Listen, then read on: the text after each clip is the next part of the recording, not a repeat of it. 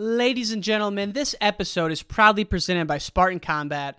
Spartan Combat has a awesome crew neck, and everyone knows I'm a sucker for a good crew neck. Go to SpartanCombat.com, click on athletes, click on Kyle Dake, and you'll see the crew neck there. It's a beautiful, very simple-looking crew neck. I think you'll love it. It's $50. Check it out at SpartanCombat.com. Now let's get to the show. It does show you that accountability at an early age. Like, damn, like, I knew what I was trying for because I feel like I was tougher than this kid, but he was obviously tougher than me. He won the match. We're 70 pounds. We're both 10 years old. This is the fairest match you're going to get. And when a kid beats you, so you start hitting that accountability early in life, I feel like. We can endure anything and adapt and pivot and change. Wrestling gave us that ability. I would say nothing in life has impacted me more than the things wrestling has taught me in terms of self-reflection, resilience. Toughness. Some guys have it, some guys don't. Adversity, 100%. How to pick myself up and be a man after I failed. And everything that has shaped my life and where I'm at today would not be there without the values and basically the lessons I've learned through the sport of wrestling. For me, wrestling saved my life because it allowed me to focus and channel my energy. We're fortunate if you wrestled, because if you wrestled, natural talent helps, but it's 5% of the ingredient. It pales in comparison to heart and technique and effort. It humbled me, taught me humility. Nothing can humble you more than wrestling. I think it's the learning to adapt, right? You learn how to adapt, you learn how to solve problems. You know, if I look back at my time I spent wrestling, if it gave me one thing more than anything else, it's mental toughness. Ladies and gentlemen, welcome back to the Wrestling Changed My Life podcast. This is your host, Ryan Warner. Thank you so much for tuning in. I say it each and every week, but it really does mean the world to me that so many people tune in consistently to hear these stories. Today's guest is Brandon Wright. Brandon was a two-time NAIA national champ for Grandview, a two-time Indiana state champ, a Fargo cadet national champ, and the son of the great Tim Wright, who was a guest on this show back at episode 229. For a quick reminder, Tim Wright, Brandon's dad, was the first four-time NCAA champ ever. He did it in Division II in the 80s, and then Pat Smith did it, of course, in the early 90s at the Division I level. Awesome conversation here with Brandon. I hope you enjoy it. Fan of the week goes to our friend Mark Corker. He's a businessman up in Canada, a software salesman, so we got a lot in common there. He claims he was an average high school wrestler, but it had a huge impact on his life, and he loves the show. Mark, thank you so much for tuning in. And folks, as mentioned, this episode's brought to you by Spartan Combat. They're one of our original partners and do a fantastic job helping to support this show. Please pay them a visit at SpartanCombat.com. Now let's get to the show with Brandon Wright. Brandon Wright, welcome to the podcast. Thanks for having me, man. Appreciate it. Appreciate being here. It is awesome. And for folks who don't know, Brandon is the son of Tim Wright, who's been on the podcast. And Tim Wright is a legend from where I'm from, the Quad Cities part of Illinois. Brandon grew up in Indiana, and man, it's just good to have you on the podcast. Man, it's blessed to be here, man. It's a great opportunity for the brand and for myself. Yeah, let's talk about Right Way Wrestling, man. So you had a storied career, and we're going to talk about all of that. But how did you come to found Right Way Wrestling? So in my early years, Pops always coached. He was the creator of Right Way Wrestling. The right way, what he used to call it back in the day. He did camps and clinics and a lot of private one-on-one training. So I've always I grew up with my pops, just being seeing him manifest this thing, and not having a whole lot of support, but he's a guru when it comes to wrestling, when it comes to technique. He's I call him the sensei. He's like a sensei when it comes to technique. He knows all kind of ways to. He knows, and I've seen him do a lot of private training growing up, and that's what I'm doing now. I do a lot of small groups. I'm growing into a youth group and stuff like that. We're growing to a youth group in different locations, but I've always done a lot of private training. So and I picked that up from him. And what was his approach to wrestling as a kid? Like when he was coaching you, like what were some of the first things he did with you? always wanted to get me stronger. His mentality was always, before we even get out here, and I was always naturally a strong kid. Growing up in Rock Island, I lived in Rock Island until about 8 or 9 before we moved to Indianapolis. So like my pops would always have me like just doing push-ups for like neighborhood friends. So like I always remember like him always like making sure like you wanted your body physically ready for wrestling before you even get to the sport. So that was like I had to beg him, to let him know that I was serious to start doing it. Right about when we moved to Indianapolis, kind of I got started, and he was just big on. My pops was like he's a psych guy, man. He's big mentally. He as aggressive as he is, his mind. So he was always big on like, if you want to, you'll work hard enough. It's simple. Work hard, and that's how he was. Are you working hard enough? You know what I'm saying? Are you being lazy? Can you do more? So that was always his mentality when I first got into it. And loving it. Making sure that because if you loved it, it would go longer ways with you.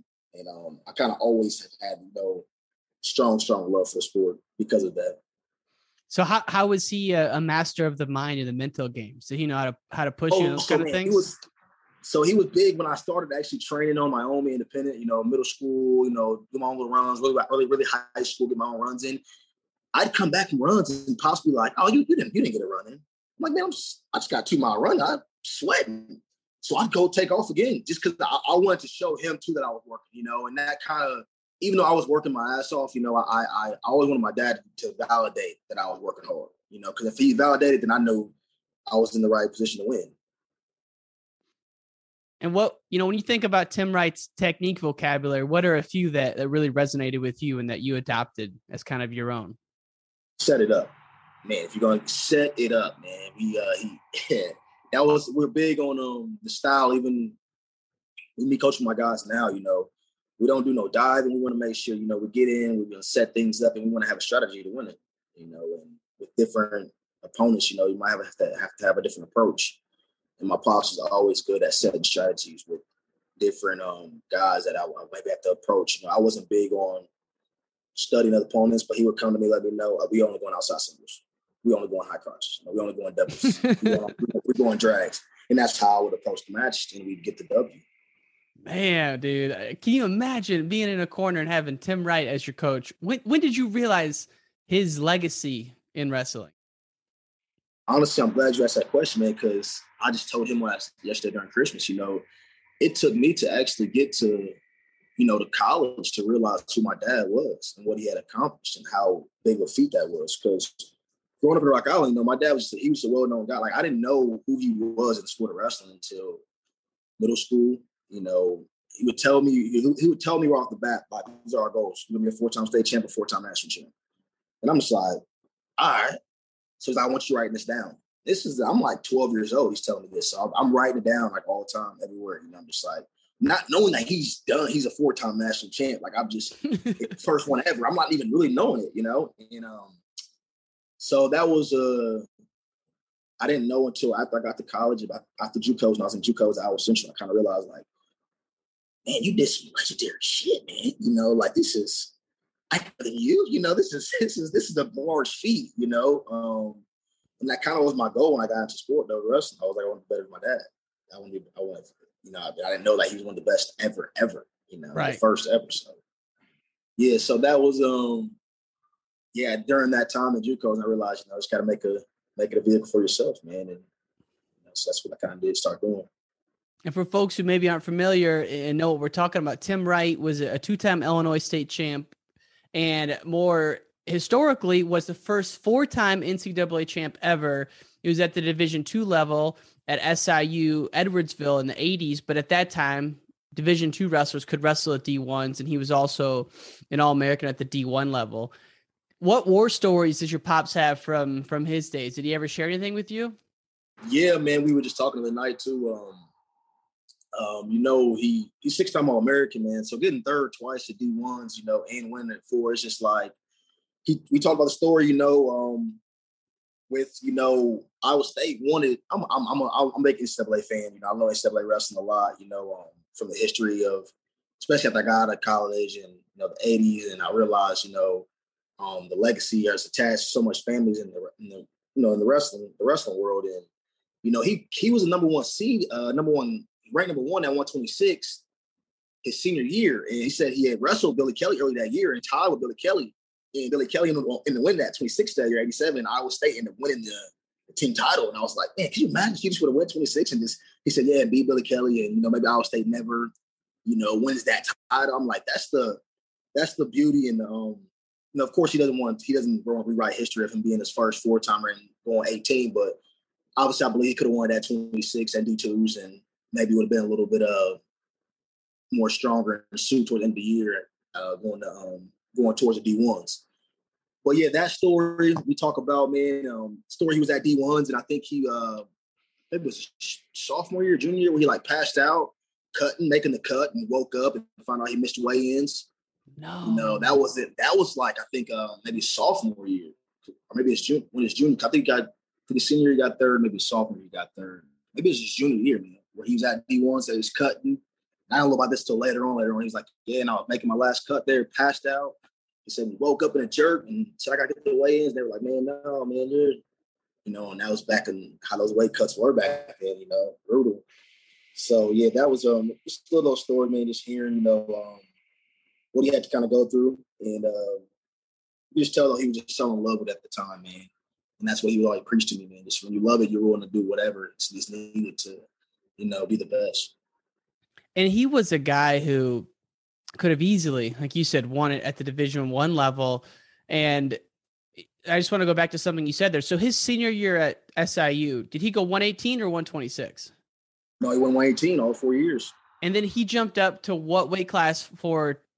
So he go 118 his senior year at D1s as well? Yeah, so he started his senior year at 26. Got it, okay. Senior year and wrestled, I think, Iowa State in a duel. Yeah. Bill Kelly earlier, and they had ties back then. So I think they ended up tying 3-3. Got it. Yeah, so that's later. And then he went back down. Then he went down for the team. Yeah. Got it, man. That was just so fun hearing about him on the podcast. And, one of the times he got in the sauna and one of the guys who was like ranked number one at his weight was in the sauna and, a little smack talk ensued. And I could just imagine, what it would have been like to watch him. And so you're growing up, you're starting to realize how legendary your dad is. And then you get into high school and you have a legendary career in your own right. How did you decide to go to Cathedral? So my pops, he was originally coaching at, on the east side of this high school called Warren Central, where I ended up transferring my senior year. But he got the opportunity to coach at Cathedral. They reached out, they kind of recognized, his pedigree, and, because my pops didn't have an educational degree, you would think, a guy like him would have the easiest time getting a high school head job, but they have their little stipulations, with, how things are set up in the educational field out here and across America, where, some guys that are actually really qualified, they got some dads in there just, where guys probably more passionate, for right guy for the job. They got some other guy in there just, just doing it. And so when he got the opportunity to go to Cathedral, he's coached there my 7th and 8th grade year.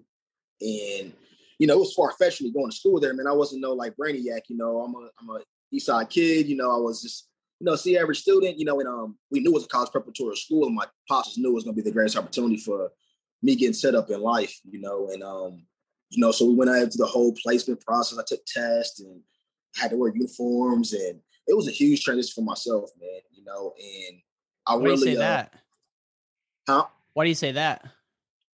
Because, it was a private school, I'm really from a public school setting. I'm used to seeing a lot of black kids, now I'm around white kids. I mean, these kids are driving, some of my friends are driving BMWs that are, they're driving cars that are nice to my parents. I'm hanging out in, in areas that just, are just like the luxury life, man. That's thing I was not used to, but I'm so appreciative of, and I still have great friends and I still have great ties with Cathedral. Me and my father do. And I do a lot of privates with guys that go to Cathedral High School. And they've been so supportive in the Right Wrestling, like the transition. So you got there. It was a pretty big culture shock just from the get-go. Yeah, man. So it's like uniforms, that was a big thing. I was the type of guy, and I like those school fresh, and that was like the first thing, how strict they were on uniforms. No shirt tucked in, no chewing gum, and I was, I did get, little tiffles, they thought I was a little of a knucklehead, which I was, you know, but ultimately, you know, I did become so much more studious there and learn how to become more business etiquette and know how to carry myself in the right settings, meeting the right people, and making the right connections. And that set me up, I think, even though where I am right now, you know, and I think my dad kind of knew that in the future. Was it an all boys school? No, it was an all boys school. But thank God, right? Yeah. That was that's another level. Say, you know, we had girls, you know, but you know, I was used to, you know, sisters. I was used to like, you know, I used to know, black girls, and it was a different transition dealing with, you know, it was different, man. You know, it was, you know. But I like I said, here or there, it was a big lesson learned for myself. For me, it felt like I went to college at like 14, you know, because how rigorous the education was, on top of, you know, the standard of expectation with the training, the Cathedral's room, you know, even though my dad's a guru of wrestling technique, I mean, Cathedral, they've always had a, you know, strong wrestling pedigree, and they still do to this day, you know, work ethic in that room. And, you know, we have a great history, you know, behind that program. I need to be set straight on the Indiana high school scene because I did not know that there's only one class in Indiana. Yeah, man, Indiana's really cutthroat, man. I tell guys that you don't realize it until like you go to college. You know, when I'm in college and I'm realizing, you know, this guy's state champ, this guy's state champ. I'm like, how are all y'all state champs? You know what I'm saying? Like, what's going on? Like, how you guys go from York to the state champ? How you guys go from, you know, PA to state champ? And I started realizing, oh, they got classes everywhere else. And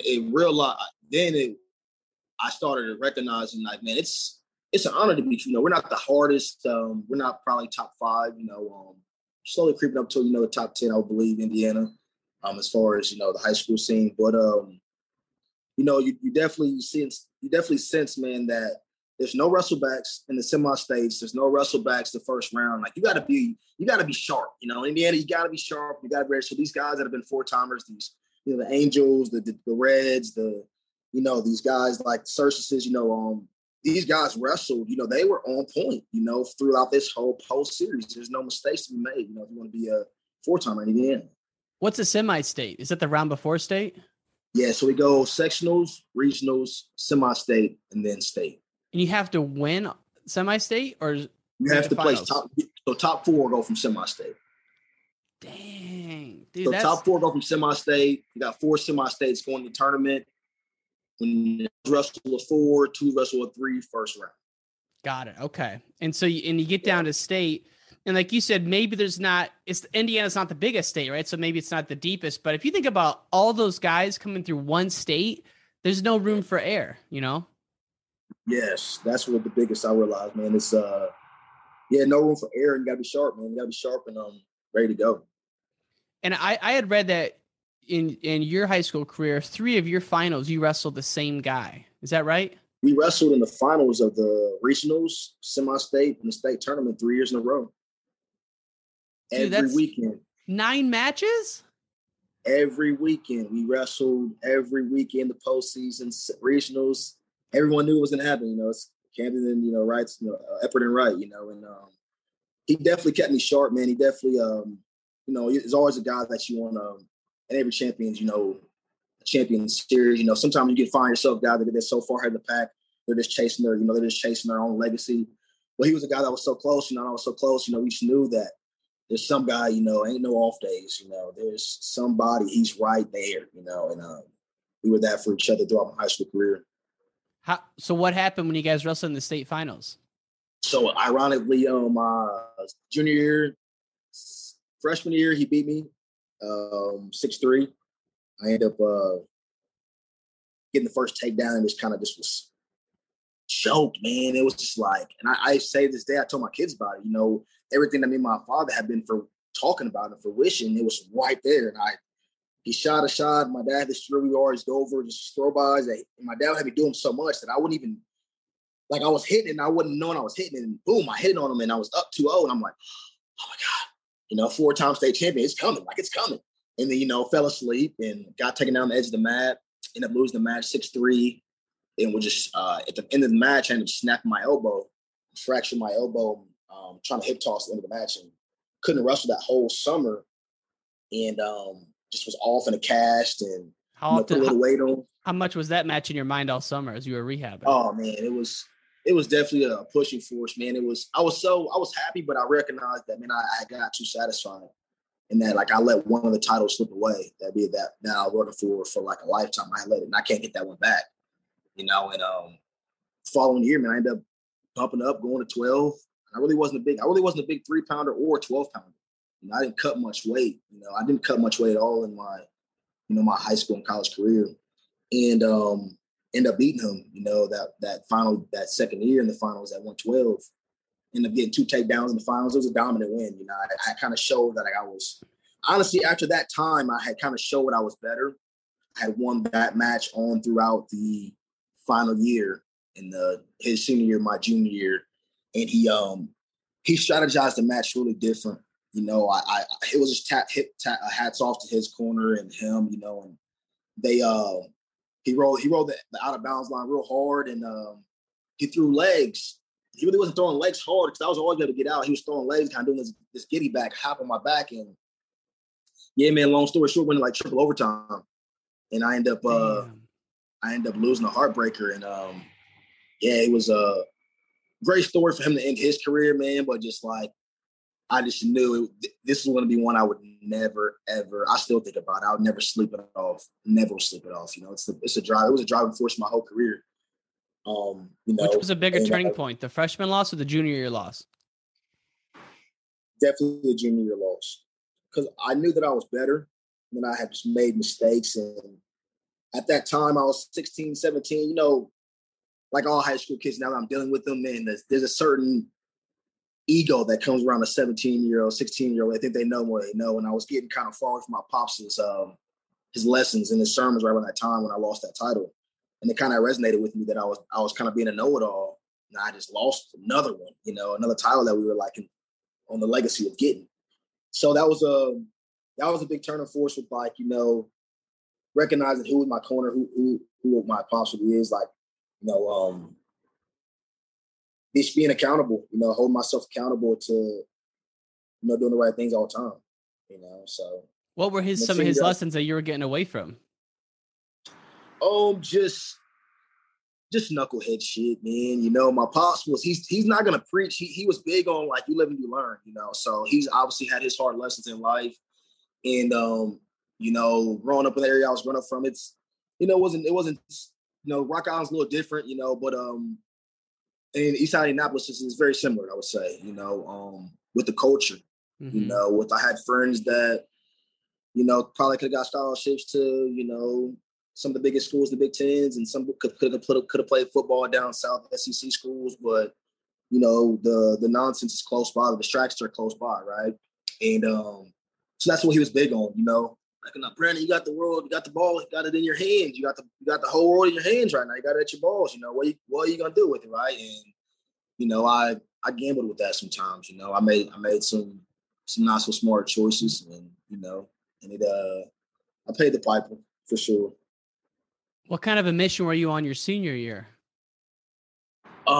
Just so my senior year, it was that was a big time where, when I kind of had, I told you I was dealing with a big culture shock at Cathedral all those years, and I kind of feel like I was going to school with the cloak on, man.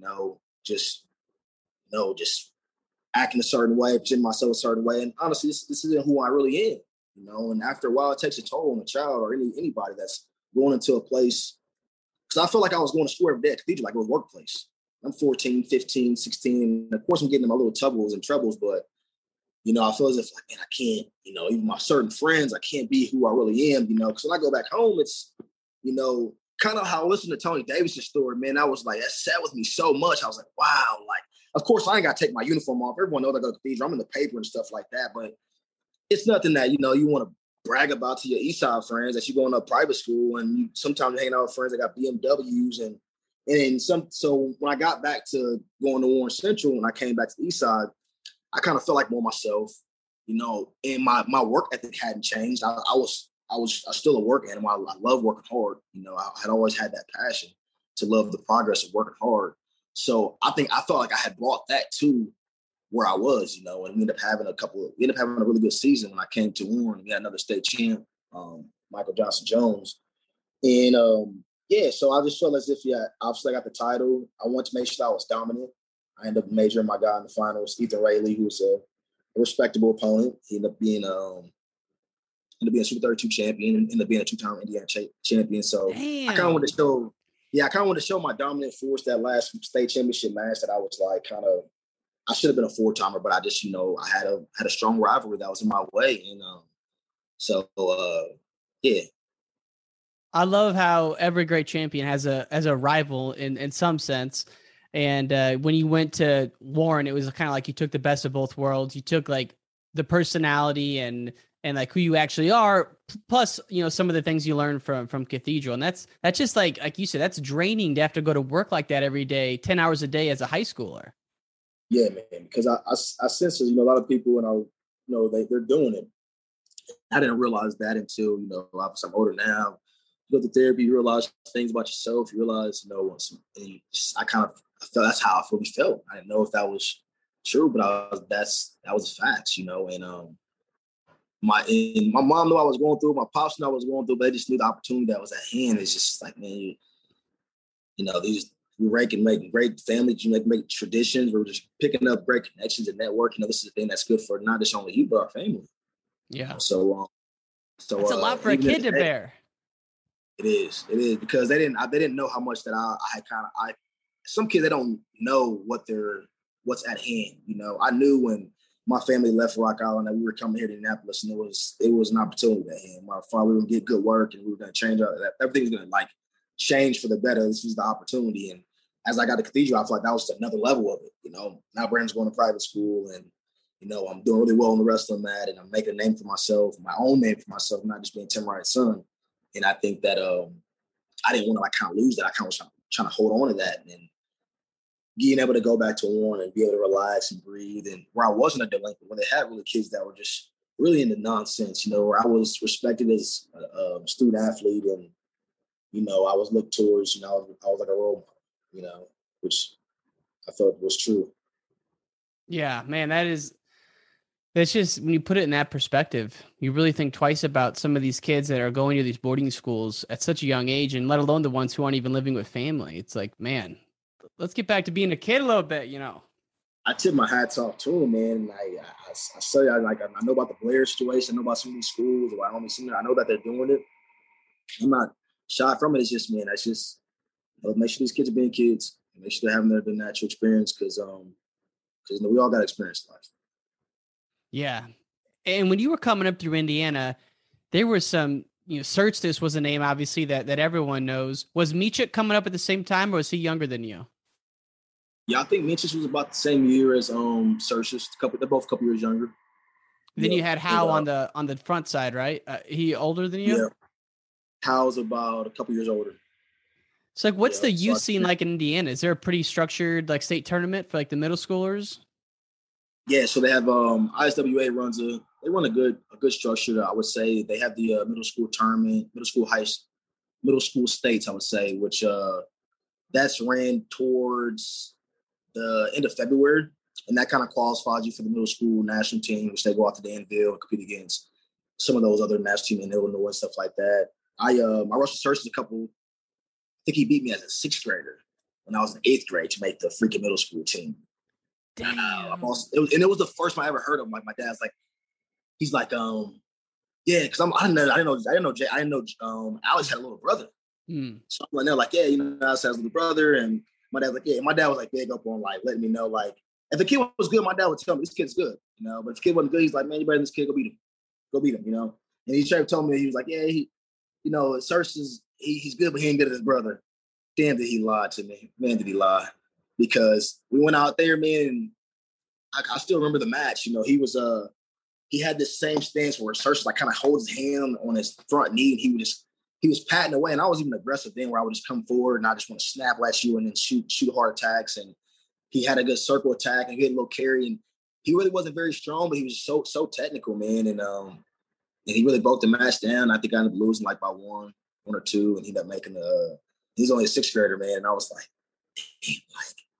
damn, it kind of, you know, I thought I was getting to that right around middle school before high school. You think you're getting to another level. Like, I'm ready to wrestle high school guys, right? You're like, I'm ready to wrestle these high school guys. I'm ready to get to state tournament. You get knocked off by a sixth grader and then recognizing, like, I mean, he's from a strong family, you know, and you know, that whole time, you know, he had been training, he had been ready. And so that was middle school. What would the pop say after a loss? Was he tough on you, or was he like good in terms of handling losses?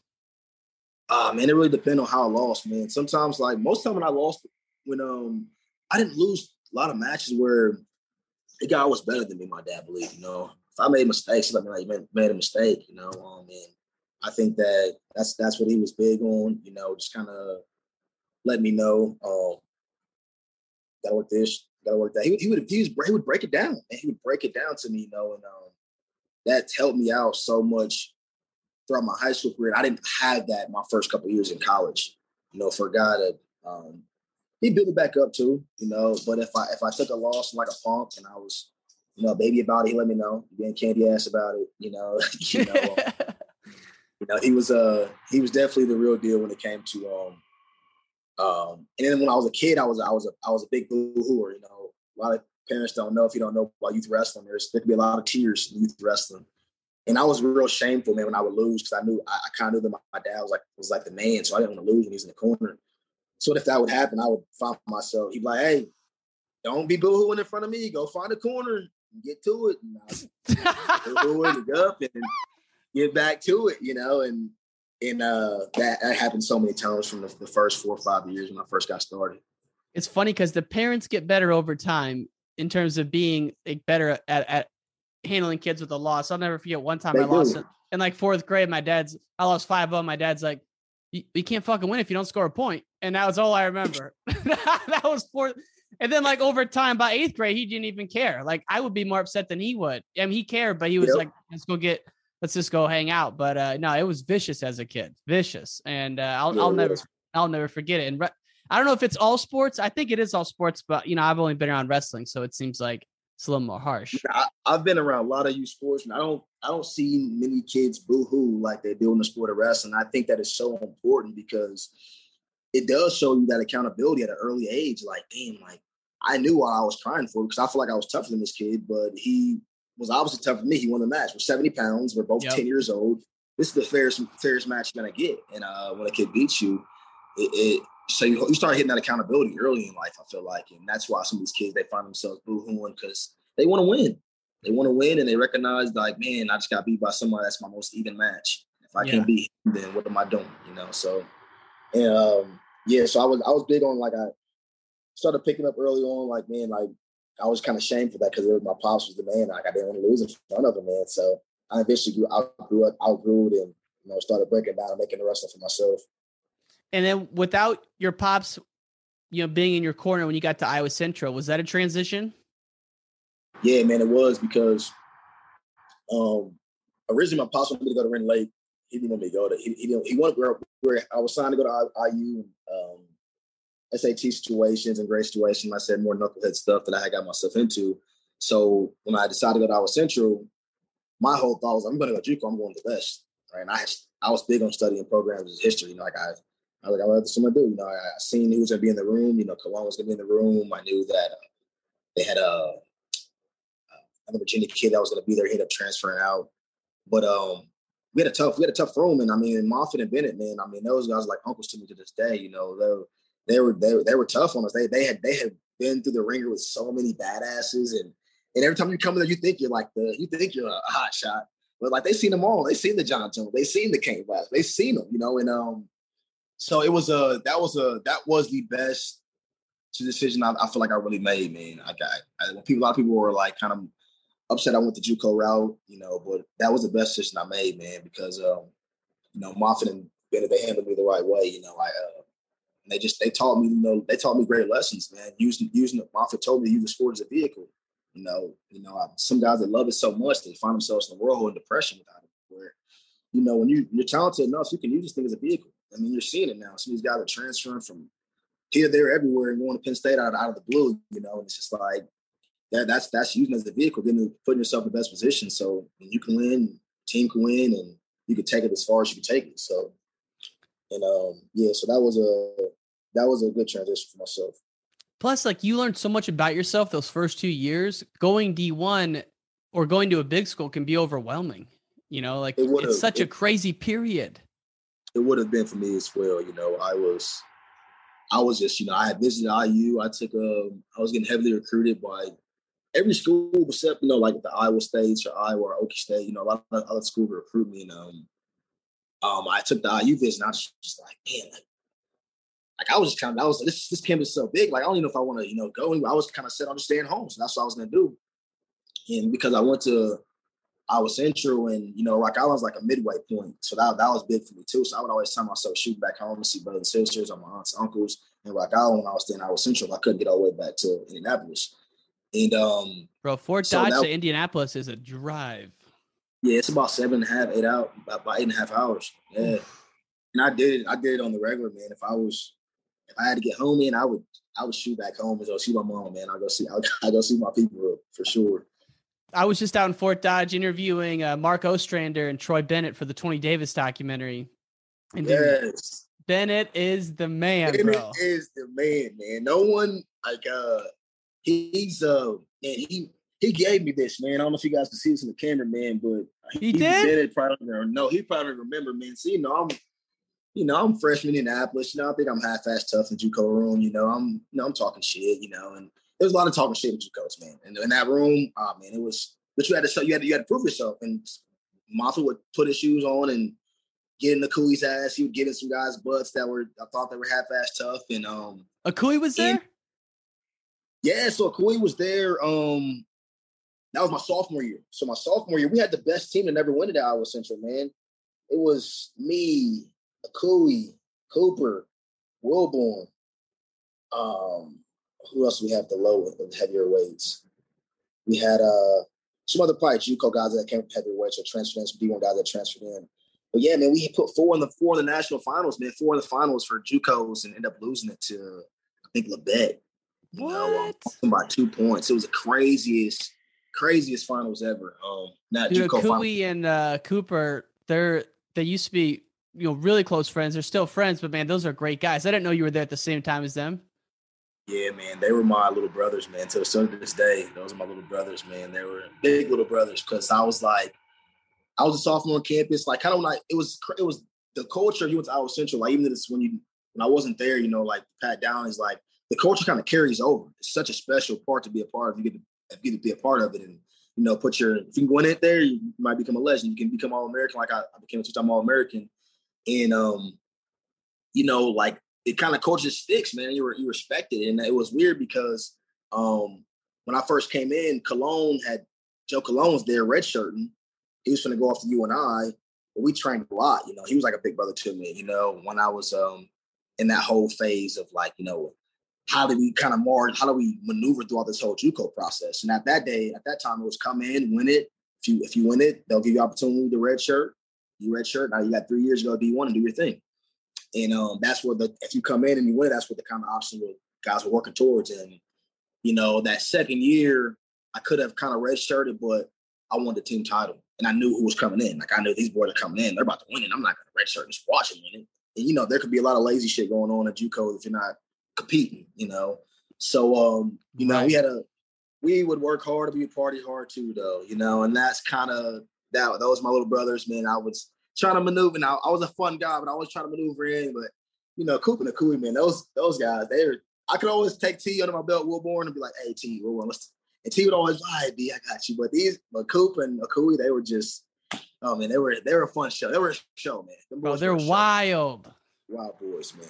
Especially back in the days. Oh, my I couldn't God. believe when Coop made the transition to Iowa, when I seen him make the transition to Iowa. And I was so proud of him. I seen him at the Midlands when I was at GV, when I was at Grandview.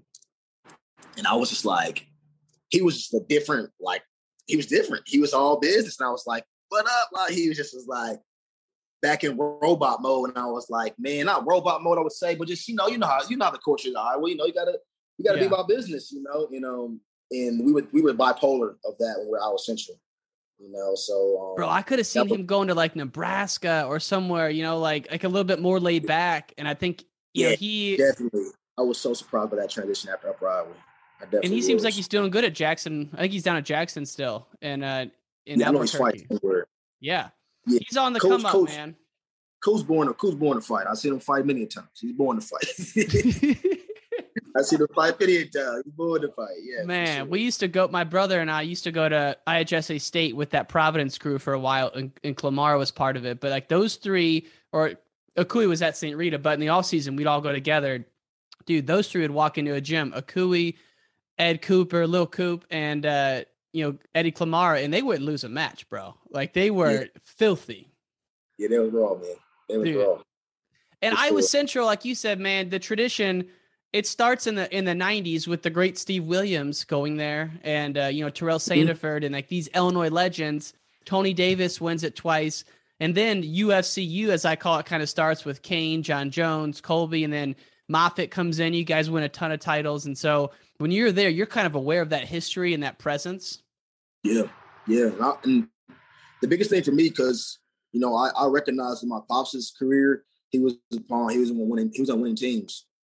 And that's big to be a part of. To win yourself is awesome, man. But when you can win with the team, man, it sticks forever. And you guys can share memory so much longer. So, even though I got third my freshman year, then sophomore year, it was very similar to the junior year in the high school states. I was ranked number 1, just kind of had a mental funk and ended up losing Anthony Abbott. He ended up transferring to Nebraska. Ended up being a 41 at Nebraska after JUCOs. But ended up losing that guy. And even Moffitt had told me before the match, like after the match, he's like, I just kind of see like these coaches know you, man. He said I could see a film of your eyes, and I wanted to smack it. I wanted to, I wish I would have sort of smacked you, woke you up, and I ended up dropping that match, I think like 6-4 or something like that. And I was in deep depression after not winning that JUCO title, because I just kind of felt like, damn, I just burnt 2 years on this JUCO thing. I didn't get no titles. I mean, All-Americans is cool, but in my house, you gotta get titles. Like you don't bring third places back in JUCOs and stuff. So, man, when I was getting recruited by Mitchell and Grandview, I originally didn't go there. I originally ended up going to Notre Dame College in Ohio after Iowa Central. But I'll never forget when Mitchell came in my recruiting business when I was at Iowa Central, and he was at Des Moines, so he wasn't that far down. He wasn't that far away. And who's Mitchell? The head coach at Grandview University. Okay. Definitely reach out to that guy, right? Legend. I mean, just side guy. I mean, Coach Mitchell was just he's like my remind me a lot of my pops. He's only coach that can remind me that it can get me so motivated without cursing me down. Just the way he can say things like, I thought these are the goals you want. Just making you hold yourself accountable to your own words. He was big on that type of stuff. And after that transition of like losing that title with Iowa Central, he came in and he was like, is Penn State recruiting you? And I'm like, no. He's like, was Iowa recruiting you? And I'm like, no, where the fuck is this going, man? And he's like, it's Okie State recruiting. He's like, well, these are teams that have like won the Division I title in the last 10 years. These are teams that have the highest outcome. And you said that you want to be on a team that wins national titles. And he was like, that's what we're gonna do at Grambling. I just told him, if I wrestle a non-Division I level, I want all the big opportunities. I want to hit the Midlands. I want to hit the U.S. Open. I want to get these opportunities. And they stuck through. They stuck through with that. Was able to go to Midlands and get on the podium. Compete in universities. Became All-American universities. Qualified for the World Team Trials. It was I was doing a lot of the stuff that it was. I mean, I some guys do on the NAI level, or the JUCO level, or the D2, but it's not common. They're not common. Most guys say, why is this guy going to Division I? And for me, lifestyle-wise and culture-wise, it was good for me to go stay on these small campuses and, find out who I really am and not have too many distractions.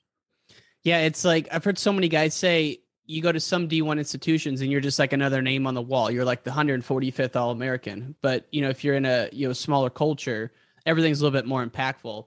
And unfortunately, I don't think I have time today to go through like the rabbit hole of Grandview, but man, just at a high level, Grandview, like they're dominant in AI, right? I mean, just national title after national title. Yeah. So they just 9 titles in a row Mitchell got from 2011 to last year, Life University to win it. But yeah, they were 9 titles in a row. I was part of the 4th, 5th, and 6th. I was part of the 3rd, 4th, and 5th team titles, and I coached one. in 2016, 2015. So yeah, man, it was they're doing great things out there, and Mitchell's just kind of a guy, it's big, like you said, it's big with wrestling. He's getting some of these top D1 recruits now that a lot of guys are recognizing that, like you said, like I didn't think about it until now. Like you said, there's some guys do kind of go to a room and they see, okay, like I can be All-American or national champion, but that's along with 70, 80 other names. I got a fat head on Grandview's wall that's bigger than me. I know it's going to be up there until they tear that place down, and that definitely does sit well in my heart, man. That definitely does. And NAI is awesome because they can give scholarships. You can take multiple guys to the nationals at the same weight. At least they used to be able to do that. Yeah. And so it's growing. Crazy story. I might even go ahead. I wrestled my teammate in the national finals at Grandview. What? He was the returning national champion. Gustavo Martinez. We wrestled in the national finals at 41. I got my first national title, and it was like the Camden Epper story all over again, right? Because like I know he's gonna be there. We're teammates. So we wrestled in the regional finals where I won that one, and we wrestled in the national finals. And I won that one. And, yeah, that was a surreal experience. I wasn't big on cutting weight. I was telling my coach, I'm not. I respect this, but I want to kind of feel good. So I was weighing about 47, 48. And I was like, I'm just gonna go 41s. And at first it was a little tiff on the team, but we got through it. And I knew that me and Gustavo kind of knew we'd be wrestling in the national finals. And I think it was bittersweet for my coach because he just knew Mitchell knows somebody has to win, somebody has to lose. But for me, it was like I said, I needed that title for my legacy. And bro, after all the struggles and I just got to imagine that first NCAA or NAIA title must have been just like out of this body kind of feeling. It really was because at JUCOs, my pops hadn't got a chance to see me wrestle in the nationals. He was coaching his high school season there at Cathedral, and so like I said, pops is there. You better be ready to perform. You ready for a show. He ain't coming. He'll let me know. I ain't coming this. Are you ready? I'm not coming all this way out here to see you play around. So yeah, and I knew what time it was. And I'm not gonna lie, man. I really had tapped into a different experience through that Grandview, that training phase. And I bulked my body up. My cardio was insane. I became a top rider. I had never ever had like learned how to. I was working with shout out to Nick Gallick. Nick Gallick was living in the one of the time he was coming to Grandview's room, working top with me, just scrapping with me. So like I was going all kind of over beyond. Oh, I want that title, man. I want that title, and it was bigger than just being on Grandview's team. I kind of needed it for myself, and in my last name legacy. So yeah. Was there a big moment of reflection for you to like swallow the ego and not go D1? Because there's so much emphasis on wrestling D1 in our sport, and sometimes kids are clouded by it. Man, it didn't sit with me until after I went to the universities when I was still redshirting at Grandview. I just transferred to Grandview. I got second at universities, and I got second at the regionals. I know the Plains, so that qualified me for the World Team Trials, and I ended up wrestling Coleman Scott first round. And like I'm just like at this time, I listened to your previous shows. Like the guys that came up with us, man, international wrestling was not big when we were in when we were in middle school. Like you kind of like I knew some of the international guys. Like you kind of don't know. Like, even at this time, I'm at the World Team Trials and I'm about to wrestle. I'm at Okie State. I don't know how big of an opportunity this actually is, really, right? And afterward, I ended up getting. I default and Coleman Scott ended up getting hurt, trying to win that match, and I got fucking choked out by Simmons. Then I got just trashed by Hallstrasser. But after that, there was schools, obviously D1 schools that had me like back on interest, and I'm pretty sure Manny wanted to meet. There was a couple of guys at school that wanted to meet, and honestly, I was just kind of like, I'm cool. I think even Mitchell was a little worried. That Mitchell's kind of like, man, like I think he was kind of worried that my phone was gonna be ringing, and I told him, I was like, Coach, I'm off that. Like that don't define me anymore, because for so long I felt like I had to go D1 to show everyone I was the best, to get the NCAA Division I title, but it's made me a better coach, a better wrestler. It's made me so much better in the long run. So I've tried to get bigger things. I want to get the world titles. I wanted to get the want to put guys on the bigger stages, you know. So I think that I want some of my wrestlers know too that I train here now.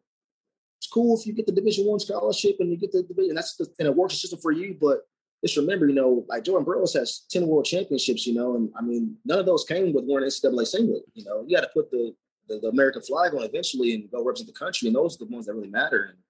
And plus, how much better is it when you're on a winning culture versus on a mid-major team that's terrible? Yeah, that's my thing. You know what?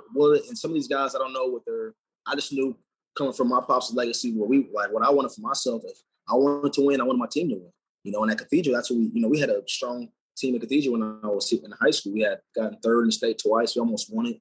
So I was used to being on and I would say Iowa Central. We had a strong team, you know, that's year with the Cooley and the boys. And it was like, that's what I always wanted. So, and of course I had like Eastern Michigan or Michigan State, those kind of schools I could have probably fell back to after JUCOs or, you know, but it just would have, you know, been kind of like, man, that's maybe even harder, you know, to get the most out of yourself, for just knowing like most of those guys they're riding on about 2 or 3 guys to hold those programs together, you know, some of these programs together, and they don't get no results, man. You know, you see what's happening.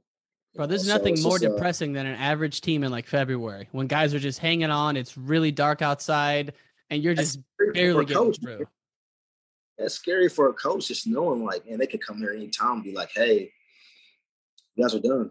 You know, like, right. You know, we're not seeing results. So, yeah, so going back to going to Grandview and having that culture of just winning and wanting to be the best. Like, we wrestled Iowa State. They had to do this Iowa State my sophomore year, right before I came to the lineup. And we lost Iowa State by 3 points. You know, we were right there. It was a lot of teams don't do Grandview. So this day, I don't know how true it is, but when I was there, we couldn't put a lot of D1 schools on our schedule. It wouldn't. UNI's, I believe the UNI's were ducking us. Now I can hold strong to that. Because they'd be afraid of them because it's that competitive. I mean, for them it's a lose-lose. Right. And dude, it pains me. I got to jump, and we're going to have you back on because you and I have we got a whole plan in motion here, baby, behind the scenes. Yes, but sir. You know, the other thing I was wanting to talk about, but we'll get to next time is, man, when your return in 2017, when you're wrestling Gross, when you're going to the World Team Trials, like, dude, that's all fun stuff that we will talk about. Brandon Wright, 2 questions left for you. 1, where can I get that sweatshirt? Number 2, how did wrestling change your life, sir? We'll sign off with that. Man, go online, rightwaywrestling.com. Please go online, man. Book me for traveling commission work, private work. We're doing some huge things out here in Indianapolis right now. My wife's partnered up with me with the brand. We've attached a nonprofit to our brand called Right Way for You. We'll be doing some home holistic healing with families and kids, getting kids into wrestling from the inner city. Plan to partner with BTS here in 2022. And wrestling didn't change my life. Wrestling is my life, man. It's been my life out the womb. You know, my father's a legend. My son, Cosmo Wright, will be coming up in the ranks in about 10 years. You guys will recognize got the Legacy Series coming with Ryan, and wrestling changed my life, and we're excited, man. We're doing what God is destined for us. Man, BJJ Fanatics, we haven't talked about that. You're doing stuff with them. It's like there's so much, or you have in the past, and you know there's so much. Yeah, I love it. And the fact that with you, man, I've been wanting to get some exposure. I've been wanting to any other podcast, please, man, reach out to me as well. I want to keep sharing my story, and I'm excited for you to have me, Ron. Thank you so much, man. I'm blessed. It's an honor. Have a great day, my friend. We'll be in touch soon. Thank you so much for listening to this episode of Wrestling Changed My Life. This episode was presented by Spartan Combat. Spartan Combat has an awesome crew neck sweatshirt. Go to SpartanCombat.com, click on Kyle Dake, and you'll see the crew neck under his merchandise there. SpartanCombat.com. The crew neck retails for about $50. Thank you again, and we'll see you next time.